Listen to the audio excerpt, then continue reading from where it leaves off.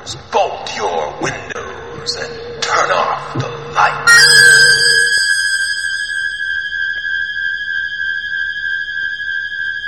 Welcome to Michael Myers Minute, where I delve into the 1978 horror classic Halloween 1 minute at a time. I'm your host, Robert Black. Laurie exits frame and second one we're outside the bedroom proper. She goes to the bathroom door and knocks softly. Second 5. Laurie. Tommy unlocked the door. There's a silence and the door opens. The script says on the other side are Tommy and Lindsay looking utterly terrified. Laurie bends down and shields them from the sight of the shape. In the film we get less of a visual because the camera doesn't move. They simply emerge from the bathroom. Tommy emerges first. Laurie, come here. Lindsay emerges. Laurie. And this is where the dialogue gets weird, because you have the dialogue that's in the film, you have the dialogue that's in the script, and then in 3 years, you get the dialogue from Halloween 2, which used, clearly it's footage from the same filming, because the kids are the same age, but they've taken it, I think, from different takes, and in one case a different angle. So the dialogue is a little weird. I have a lot of parts that are in red, parts that are purple, parts that are crossed out, parts that are crossed out in red. Just bear with me. In the script, Laurie says, now I want you to walk to the door, down the stairs, and right out the front door. Lindsay says, you're coming with us. Neither of those lines happen. In the movie, Laurie says, listen to me, I want you to go down the stairs and out the front door, and I want you to go down the street to the Mackenzie's house. And I want you to tell them to call the police and send them over here. Just listen to me. I want you to go down the stairs and out the front door. And I want you to go down the street to the Mackenzie's house. I want you to tell them to call the police. And tell them to send them over here. 3 years from now, in 1981, Halloween 2, minute 1, second 51, we hear this line of dialogue over a crane shot of the Doyle house. There are a few changes. For whatever reason, they used a different take, as I said. Laurie says, no, I want you to listen to me. I want you to go out of the house and down the street to the Mackenzie's house. I want you to listen to me. I want you to go out of the house and down the street to the Mackenzie's house. Second 58, we're in the entryway to that master bedroom. And Laurie continues. I want you to knock on their door. I want you to tell them. I want you to knock on their door. I want you to tell them to... And that minute ends. Halloween 2 minute 2 continues the line, still with minor changes. To call the police and send them over here. All right. Call the police and send them over here. All right? For comparison's sake, here's both.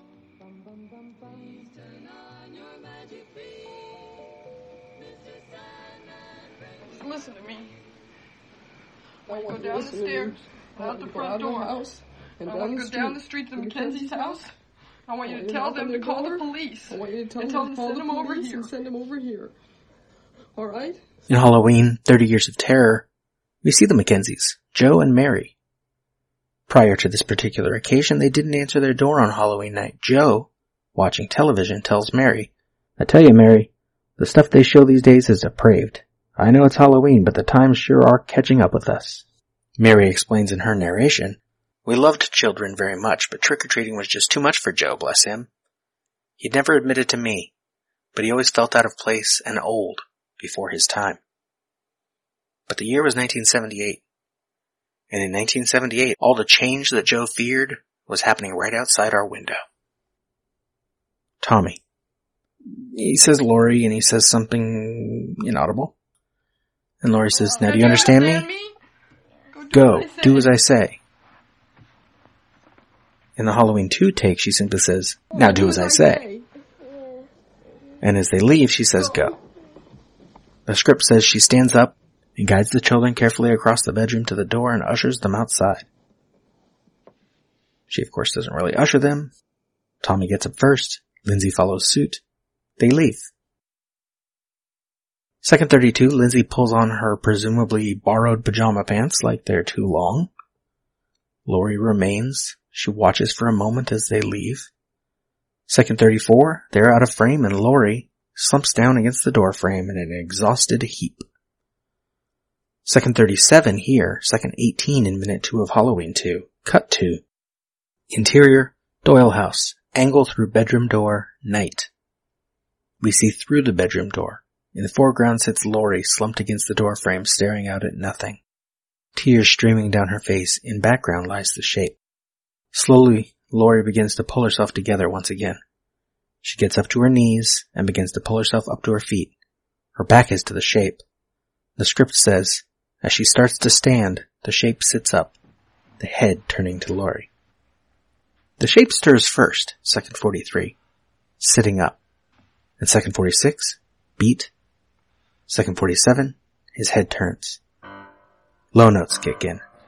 Second 49, cut to exterior, Doyle house, night. Tommy and Lindsay run out of the house and down the walk to the sidewalk. They rush up the street. As they leave frame, we see Loomis on the other side of the street. That's what the script says. Really, second 52, angle on Loomis. Walking in front of 1357 Genesee, his radar is pretty fucking faulty because in terms of filming locations, he is still just right across the street from the stolen station wagon. Today this house is barely visible because of its hedge. Tommy, come on. He watches the children with a puzzled frown. The script gives us Loomis's POV, Tommy and Lindsay, shrieking with fear. Tommy and Lindsay run up the sidewalk, angle on Loomis. He stares at them for a moment, then moves to the Doyle house. We get one less camera change because Carpenter as director was more efficient than Carpenter as writer. Tommy, off screen, come on. Second 56, angle on Doyle house. And finally it is lit well enough that the front yard situation is more obvious.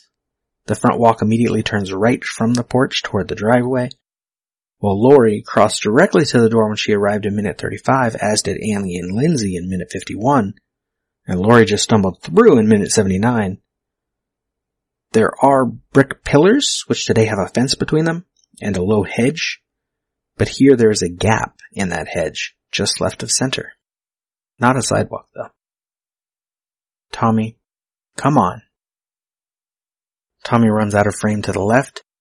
Lindsay doesn't quite make it before we get the reverse on Loomis, second 58. He steps purposefully toward camera, and the minute ends. But let's backtrack. Well, this is chapter 2 of the novelization of Halloween 2 by Jack Martin.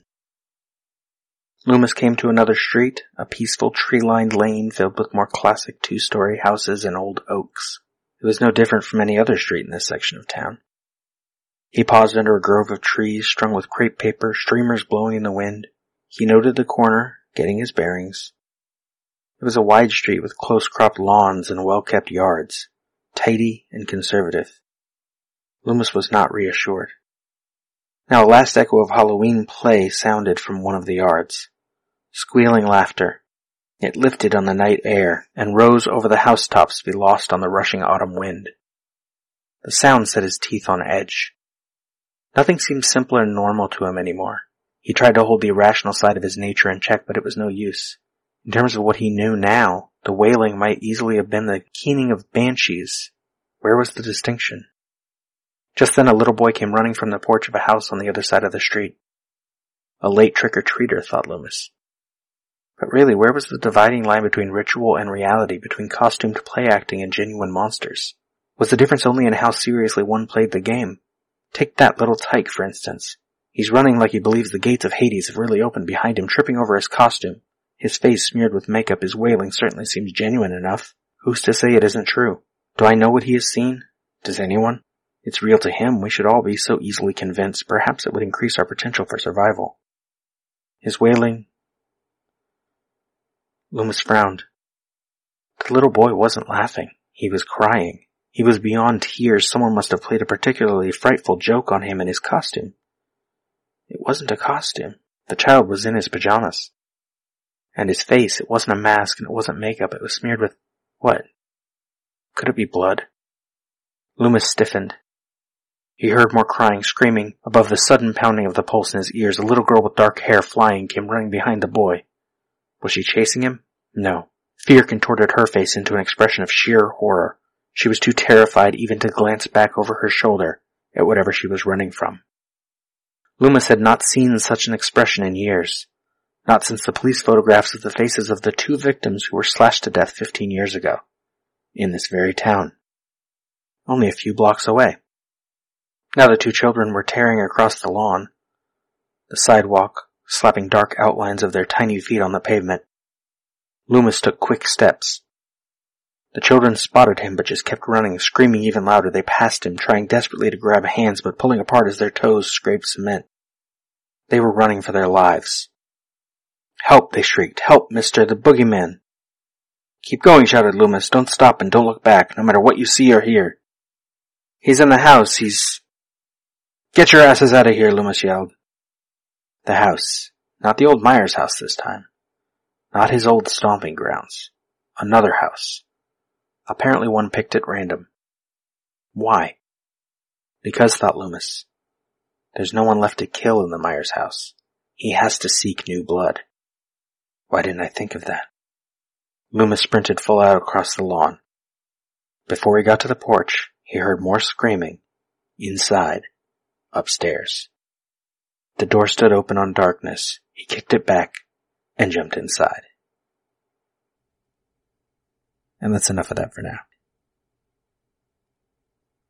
That is all for minute 86. Actually, before I finish it, I should note, in case you missed it, there are mistakes there. There is no reason for Tommy's face to be smeared with blood. And there was only one victim 15 years ago, not two. Some odd there. Although I do like this writer. His writing is much better than dude who wrote the first novelization. But anyway, that is all for minute 86. Michael Myers Minute is a production of Lemming Drops Studio. You can find more content at lemmingdrops.com. Stalk me on Twitter and Facebook at Myers Minute, or Instagram Michael Myers Minute. Don't forget to subscribe and leave a nice review if you like what you hear. Until next time. See you later. Bye. Bye.